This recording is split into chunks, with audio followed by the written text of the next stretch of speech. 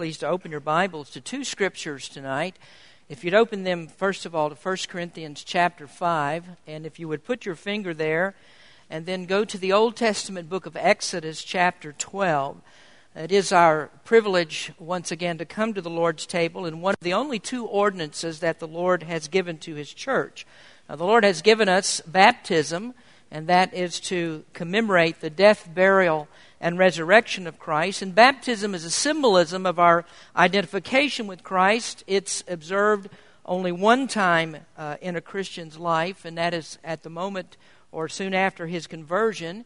And then that is the entrance into the New Testament church. And a scriptural baptism can only be performed by a New Testament church. The only authority that has the right to baptize is one of the Lord's New Testament churches.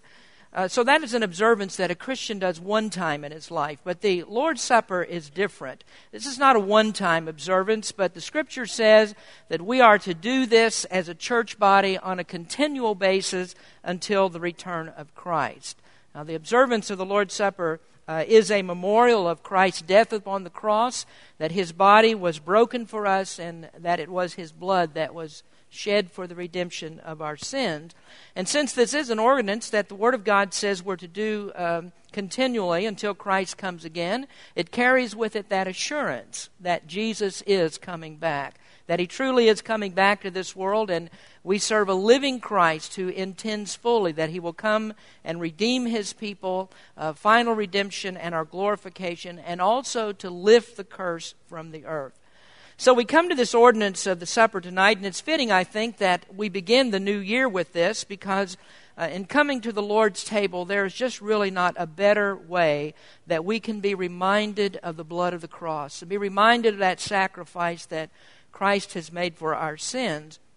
And this evening, as a preference to the observance, a preface, rather, I should say, to the observance, I want us to look at the Old Testament connection to the Lord's Supper observance. The night that Christ instituted the supper was at the same time as the Passover observance. Jesus told His disciples to go and secure a room, and there they would celebrate the Passover. The timing of that was very precise. It really wasn't an accident that they came to the Passover time of year, and that was the same time that Jesus was to be crucified. And so He went to the cross at the very same time of the year when the Jews were celebrating their deliverance from Egypt. In fact, the Scriptures tell us that Jesus was determined to go to Jerusalem. He advised His disciples that this would be the end of His earthly ministry. That final Passover would be the last one that He would observe with them. And this Passover and the supper they observed then would be the fulfillment of a type. And in this Passover, it would show that a lamb was needed for sacrifice, and Christ was that once for all final sacrifice for the sins of the world.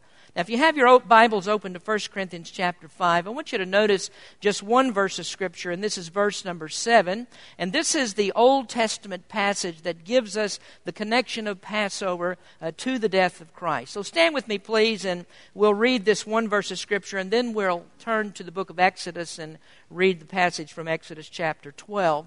In 1 Corinthians 5, verse 7, the Apostle Paul writes, "Purge out, therefore, the old leaven, that ye may be a new lump, as ye are unleavened. For even Christ, our Passover, is sacrificed for us." Now, if you'll go over to Exodus chapter 12, we'll begin reading here in verse number 1.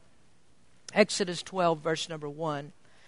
"And the Lord spake unto Moses and Aaron in the land of Egypt, saying, This month shall be unto you the beginning of months. It shall be the first month of the year to you. Speak ye unto all the congregation of Israel, saying, In the 10th day of the month they shall take to them every man a lamb, according to the house of their fathers, a lamb for a house.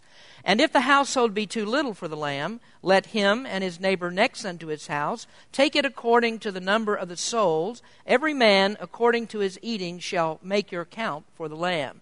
Your lamb shall be without blemish, a male of the first year. Ye shall take it out from the sheep or from the goats. And ye shall keep it up until the 14th day of the same month, and the whole assembly of the congregation of Israel shall kill it in the evening. And they shall take of the blood, and strike it on the two posts and on the upper doorpost of the houses, wherewith they shall eat it.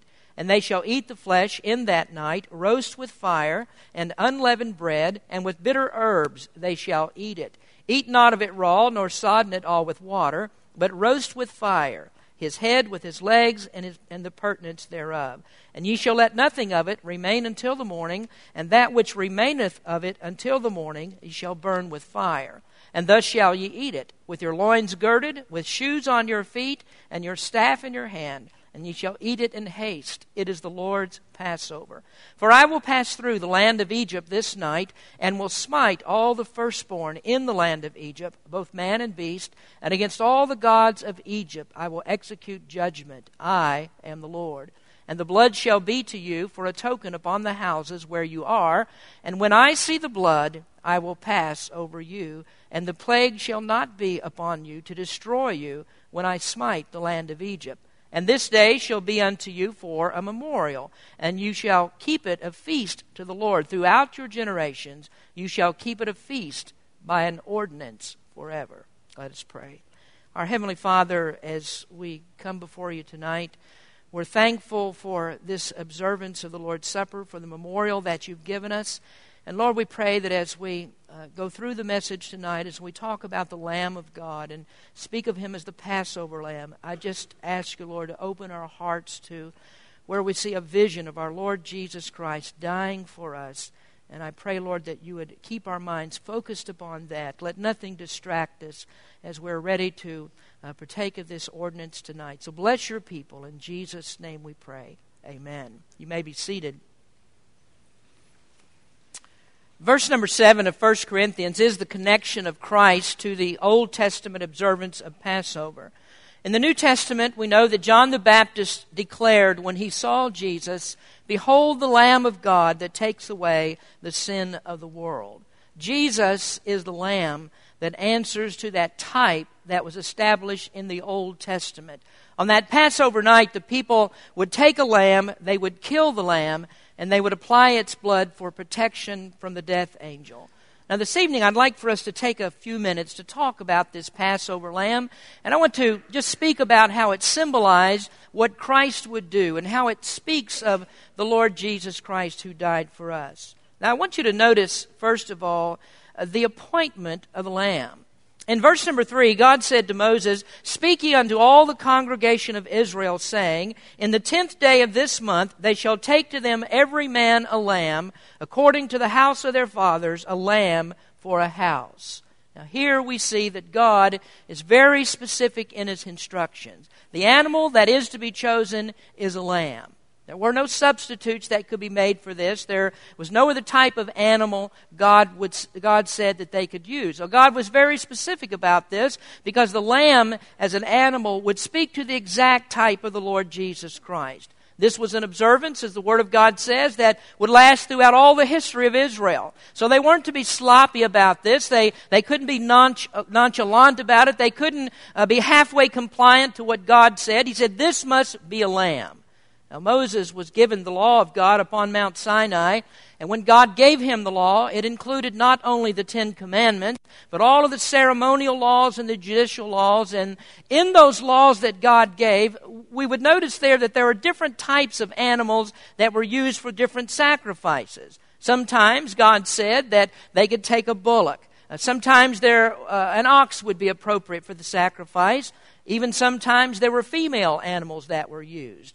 I don't have time to go into the reasoning behind that tonight and that particular choice, but God would allow different types of animals for the different sacrifices. And then we also notice that in the law there were times when a substitute animal could be used. For instance, when a family was too poor that they couldn't afford a more expensive animal like a bull or a goat or a lamb, then they could substitute a pigeon or a turtle dove, and that bird would be the sacrifice that they would make. And we see an example of that when Jesus was taken into the temple and he was dedicated right after his birth. Mary and Joseph brought 2 turtle doves, and that's what they gave as a sacrifice. And that reflected the very deep poverty of Jesus' family. They couldn't afford to bring a lamb.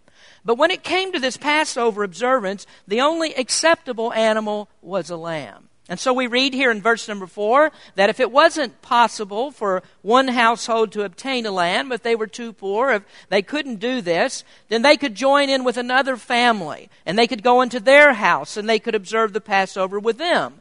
So God was very specific about this. He said this is a type that's going to carry out throughout all of Israel's history, all the way up until the time that Jesus was crucified. John the Baptist could not declare him to be the Lamb of God that takes away the sin of the world, and for them to really understand what that meant, unless there could only be one sacrifice. And they would relate the fact that he was a lamb to the Passover. And so God says this is the only animal that you can choose. Now the choice of the lamb represents the choice of the Father. God was very specific in his choice of sacrifice. No one else would do. No one but Jesus could be the Savior. Now, there are various reasons that we'll discuss for this, but when God chose his own Son, it was, as Peter said on the day of Pentecost, it was according to the determinate counsel and foreknowledge of God. Now, we also notice that in this appointment, that God says in verse number 5 that this is a lamb that is to be without blemish. That means there can be no defects in the lamb. It wasn't possible for them to find a sick animal or a scrawny animal, an animal they supposed was going to die anyway. Why not use that animal and make that the sacrifice? But they weren't able to do that. They had to go and they had to search their flocks. They had to find one animal that had no visible defects. It had to be healthy and had to be the very best of the flock. And so we compare that to Jesus, and we see that he was the sinless Son of God. There was no defect that was found in Christ. There was no guile found in him. And so in order for a lamb to be chosen and to make sure that it was the right animal and there was no sickness in it, the Israelites were told to prepare early for the sacrifice. And so they were to choose their lamb, as the Bible says, on the 10th day of the month. And then they were to keep that animal up until the 4th day of the month. And that would be a time of testing for the animal. Then they could observe it and they could find out, is there any defect in this lamb? And so we come to Jesus as well. And for him, there was a time of testing. Everything had to be perfect with him. Now, Jesus went through that time in 3 years of public ministry. And throughout that whole time, Jesus was tempted in every conceivable way. He lived without sin. He lived among men. He observed the wickedness of the human heart. He saw all of that went on. He saw all the vices that men lived in. He was exposed to the sins of the world. And yet not one time did Jesus ever take part in any sin that people would commit. Now, his life was perfect. And by demonstration, it was observed. Now, Jesus, the very nature of his public ministry and all the miracles that he did just said that people were going to be looking at him. They would observe him. They would watch what he did. And they would see, is there sin in this person? Is there something wrong with him? I mean, just the miraculous ministry of Christ drew all attention to him. But as people watched him and they saw what he did, there was never a time when Jesus committed a sin. Even when Satan came to him in his weakest human moment, when Jesus was 40 days without food, Satan came to him and he tempted him, but Jesus wouldn't crack. He wouldn't give in to sin, not just because he couldn't, but because he wouldn't. And that's because Jesus was determined that he would remain that unblemished lamb. He couldn't have fulfilled the Father's purpose if he hadn't remained sinless, and he couldn't have been our sacrifice unless he remained so. And so for his entire life, as Jesus lived, there was no sin in him. There was no one who could ever accuse him justly of committing any sin. And we notice that when it came down to the time of his death, that there were no people, there was no one who could come and make a just accusation. And so when Jesus stood before one of the highest courts of the land, one that was a representative of the Roman government, there Pilate said 3 times about Jesus, I find no fault in him. And so he was tested, he was tried, he was proven, and he was the Father's Lamb, the only one who could die for our sins. Now next we see the age of the lamb. Verse number 5 says that the lamb must be a male of the first year. Now let me inject here just a moment something here about the male. I mean, that was absolutely required. In the Scriptures, God is always referred to in the masculine gender. Now, I'm not trying to advance male superiority or anything like that, but God's order must be observed. God's order is the male and then the female. Man was created first, and then there was the woman. And God is very specific about that order. Man is to be the head, and the woman is to be in subjection to the head. Now, I'll save that for another time because that's another message. But we see here, the Bible says a 1-year-old sheep. That's to be chosen. And the point of that is that at 1 year old, a sheep is considered to be in the prime of his life. That's the most vibrant time. When Jesus began his public ministry, he was in the prime of his life.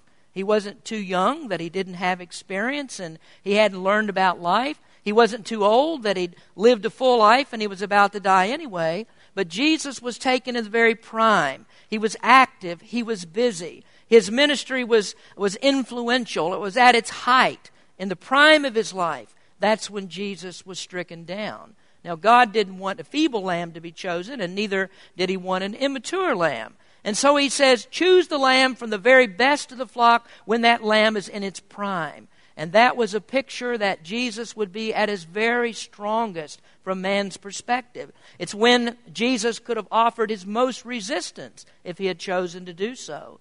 But Jesus didn't resist. Isaiah says that he went to the slaughter without opening his mouth. He was obedient to death, even the death of the cross.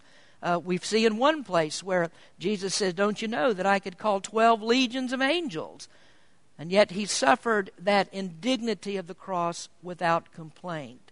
Jesus' own words in John chapter 12, he said, now is my soul troubled, and what shall I say? Father, save me from this hour? But for this cause came I unto this hour. Father, glorify thy name. Then there came a voice from heaven saying, I have both glorified it and will glorify it again. Would he say, save me from this hour? No, because he was there for the cross. And so his prayer to the Father was that he would go to the cross and thereby the Father would be glorified. And the only way God, the Father, could be glorified is by the accomplishment of the eternal plan and purpose of God. Jesus was chosen before the foundation of the world to be a sacrifice for sin. That was God's plan and it was his purpose. And the only way that Jesus could glorify God in that is if he was to go to the cross exactly as God had determined for him to do. So then there is the appointment and there is the age of the lamb. That has to be just as God prescribed. And then we see, thirdly, the availability of the lamb. Now we notice in verse number 4 that the poor could go to another house and they could join themselves to another household and there they could observe the Passover. And that's to show us that there are none who are excluded. God does not leave anyone out. Christ is the Savior of both the poor and the rich. He's the Savior of the weak and the strong. As Alexander played that little chorus just a moment ago, he's the Savior of the red, the yellow, the black, and white, just as the little chorus says. God declared this in Isaiah 55. He said, Ho, everyone that thirsteth, come ye to the waters, and he that hath no money, come ye, buy and eat. Yea, come, buy wine and milk without money and without price. In Revelation 21 verse 6, and he said unto me, it is done. I am Alpha and Omega, the beginning and the end. I will give unto him that is athirst of the fountain of the water of life freely. Jesus said in Matthew 11, a scripture we read this morning, Come unto me, all ye that labor and are heavy laden, and I will give you rest. Take my yoke upon you and learn of me, for I am meek and lowly in heart, and ye shall find rest unto your souls. And then in John 3:16, the verse that we're all familiar with, For God so loved the world, that he gave his only begotten Son, that whosoever believeth in him should not perish, but have everlasting life. Now all those verses, you see an invitation. God has made a provision. And one day there is going to be a great swelling company that stands before the throne of God in heaven, and they will proclaim, Thou art worthy to take the book and to open the seals thereof, for thou wast slain and hast redeemed us to God by the blood out of every kindred and tongue and people and nation. The Apostle John wrote in 1 John 2, And he is the propitiation for our sins, and not for ours only, but also for the sins of the whole world. And so Jesus meant Jews and Gentiles alike, from every corner of the globe, from every nation, from every tribe, every race, God has provided a lamb of sacrifice. And all those that want to come to Him, all they need do is repent and believe, and they will be redeemed by the Lamb. Now, fourthly, we see the application of the Lamb. And we find this in verses 6 and 7. And ye shall keep it up until the 14th day of the same month, and the whole assembly of the congregation of Israel shall kill it in the evening, and they shall take of the blood and strike it on the two side posts and on the upper doorpost of the houses wherein they shall eat it. So they were to kill the lamb, then they were to take the blood and spread it around the frame of the door. Now, if you look down in verse number 22 of the same chapter, he says, And ye shall take a bunch of hyssop, and dip it in the blood that is in the basin, and strike the lintel and the two side posts with the blood that is in the basin, and none of you shall go out at the door of his house until the morning. So the blood of the lamb, when it was killed, that blood was to be collected in a bowl. And then with a plant that they called hyssop, they dipped it into the bowl, and then they took the blood and they smeared it on the lintel and on the two sides of the door. And that blood was the protection from the death angel. God said to them, you apply the blood, then you go under the blood, you enter into the house, and you remain in the house, and then when the death angel comes, I'll see that blood, and I will pass over you. Now, of course, that's where we get the name, the Passover. The death angel would pass over them when he saw that blood that was on the door, exactly as God has commanded. Now, we see in all of this that it was very important that they should have a lamb, the type of sacrifice, the animal. It was important that it be a lamb that was without blemish. It was important that it be one that was exactly the right age. It was important that they had put it up and they had proved that the lamb was healthy. All of that was necessary, but it was to get us to this most important part of all, and that is the application of the blood. And likewise, we can look at the life of Christ and we see the marvelous birth of Jesus. That was important. The sinless life of Christ was important. His time of trial and testing was important. The proof of His divinity, that was important. All of the component parts of this had to be perfectly in order, but none of it would do any good without the most important part, and that was that Christ must be crucified. He must be killed. He has to die. He has to, even further, shed His blood. Now that tells us that Christ could not die in an accident. It means that He couldn't have been strangled. He couldn't die from a blow to His head. He had to go to the cross. The blood has to be shed. And the blood is the most important part of this, because the blood is actually the thing that washes our sins away. The Apostle Peter said, For as much as ye know that ye were not redeemed with corruptible things, as silver and gold from the vain conversation received by tradition from your fathers, but with the precious blood of Christ, as of a lamb without blemish and without spot. And need I remind you that in many churches today that they don't talk about the blood of Christ anymore. The blood's not important to them. They say that it's not necessary. Even in many hymn books today, they remove references to the blood because they're afraid that that would be offensive to someone. But the blood of Jesus Christ is absolutely necessary. Without that blood, we can't be saved. Revelation 1 verse 5, in the very beginning of the revelation of Christ, it says, Jesus Christ, who is the faithful witness, and the first begotten of the dead, and the prince of the kings of the earth, unto Him that loved us and washed us from our sins in His own blood. And so there's nothing that works without the blood. There is no cleansing, there is no washing. The defilement of sin is still upon us, if not for the blood of Christ. And so the people had to have the faith to apply that blood. They had to do it exactly as God said. And so they put it on the door, and then they went into the house, and when they did, they were safe and secure, and they were protected by the blood. Now, friends, that's why we have the cup in the Lord's Supper. The juice that's in the cup, that's symbolic of the blood of Christ poured out on Calvary. The Apostle Paul wrote about it in 1 Corinthians chapter 11 in his account of the supper. He says, And after the same manner also he took the cup when he had supped, saying, This cup is the New Testament in my blood. This do ye as oft as ye drink it in remembrance of me. For as often as ye eat this bread and drink this cup, ye do show the Lord's death till he come. And so there it is. That is the application of the Lord's blood. Christ, the Lamb of God, shed his blood on the cross. And by faith in that blood, in the sacrifice of Christ, God washes us from our sins. Christ comes into our heart and we're cleansed from sin, and then we're protected from God's wrath. So that's the picture that we see in Passover. It's why the timing of it was so precise. Christ, the Passover lamb, is sacrificed for us because he answers exactly to that centuries-old type that was given in the Old Testament just before the Exodus. And so the firstborn was protected by the blood, and everyone that is born of the Spirit of God is likewise protected by the blood of Jesus Christ. So we see the appointment and the age and the availability of the lamb, the application of the blood of the lamb. All of that has to be exactly as God prescribes. There are no steps that can be left out here. The supper declares what God has done for us by giving a perfect lamb in the season of Passover. But now I want to give you just one more before we observe the supper tonight. Number 5 is the assessment of the lamb. Now let's go back to verses 12 and 13 once again.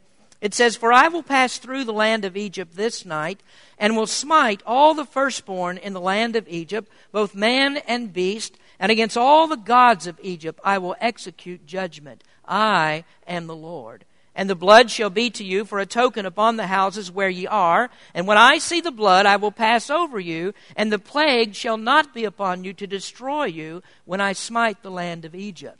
Now, I want you to listen to the last part again. He says, "I will pass over you." Now, you might want to underline the word you. I will pass over you, and the plague shall not be upon you to destroy you when I smite the land of Egypt. Now, there we see that God is very specific once again. He says, this is for you. I'm going to pass over you. The plague shall not be upon you. It will not destroy you. And so there's a very specific design in the sacrifice. It's for a particular people. There is no escape for anyone who does not have that blood applied. Now, one day, God is going to make a grand assessment of every person. And that's when Jesus, the Lamb of God, will sit on a throne of judgment. And listen to these very important words that Jesus says in John chapter 5. "Verily, verily, I say unto you, he that heareth my word and believeth on him that sent me hath everlasting life, and shall not come into condemnation, but is passed from death unto life. Verily, verily, I say unto you, the hour is coming, and now is, when the dead shall hear the voice of the Son of God, and they that hear shall live. For as the Father hath life in himself, so hath he given to the Son to have life in himself, and hath given him authority to execute judgment also, because he is the Son of Man. Marvel not at this, for the hour is coming in which all that are in the graves shall hear his voice, and shall come forth, they that have done good unto the resurrection of life, and they that have done evil unto the resurrection of damnation." So the Word of God tells us that there is a time of judgment that is coming. And this is when Jesus, who is the meek and gentle Lamb of God that went to the cross, will no longer be passive and meek and gentle. Now, he still possesses all of those characteristics for everyone who has believed in him. But for those who are not under the blood, the Bible tells us that Jesus will have eyes that are like a flame of fire. He has a penetrating gaze that will burn through the exterior of every person. There will not be a single sin hidden from his view. And so he's going to look straight into the heart. And if the blood has not been applied, if he doesn't see that perfect, life-giving, cleansing blood, if it's not there, he will not pass over. He stops and he assesses, and then he executes righteous judgment. Now, the Scripture says that everything that defiles will be cast into the lake of fire that burns forever and forever. That's a very solemn warning to all of us that we must know Christ as Savior. Now, many people would like to do away with hell. They'd like to strike it from the Bible and take away the wrath of God. But that's as sure in the Word of God as everything else that we read. If there is an eternal heaven, there must be an eternal hell. The same words are used to describe both. Now, we come to a very solemn moment when we observe the supper. The bread and the cup represent the body and the blood of the Lamb of God, of Jesus Christ. This is the one sacrifice for His people. And so there is no one who would dare touch the cup and the blood who hasn't, in a deliberate act of repentance and faith, had the blood of Jesus Christ applied to his heart. And what I'm telling you is that this supper is for believers. And I might also add that it's for obedient believers. It's for those who have received Christ as their Savior and those who have declared their identification with Him. That identification means that a person must be baptized in a New Testament church. They have to be joined to the local church body. And as specific as the blood was applied to an individual house, that is how specific this observance is to those who may partake. Now, the Lord's Supper is a preaching ordinance. And this is why we have people come to observe it. It's why I preach the message tonight. And as we observe the Lord's Supper, the actual preaching of the message goes on. Because there we see that the bread is broken, and that is a demonstration of how Christ's body was broken. We see juice that is poured into cups, and that shows us that Christ's blood was poured out. And then we see the elements ingested. And that shows that by faith we have received the application of the perfect life of Christ as our obedience, and the application of His blood as our cleansing and our protection from sin. And so in the ordinance, when we partake of this tonight, we are doing what John the Baptist did. We are also saying, "Behold, the Lamb of God, which takes away the sin of the world." All of it's pictured right here in the observance of the Lord's Supper. Paul says, "For even Christ, our Passover, is sacrificed for us." Let us pray. Heavenly Father, we come to you tonight, and we are reminded of the life and the death of Christ. We're reminded of the sacrifice that was made, and Lord, we are so thankful that Jesus was willing to come into this world and to give Himself as the Lamb of God, a sacrifice for our sins. Lord, I pray that you would purge us of our sins. I pray that you would help each of us to examine our hearts. Help us not to eat unworthily with sin upon our hearts, but all sin might be confessed before we come to partake of this supper tonight. So, Lord, we pray that you might bless as we observe. In Jesus' name we pray. Amen.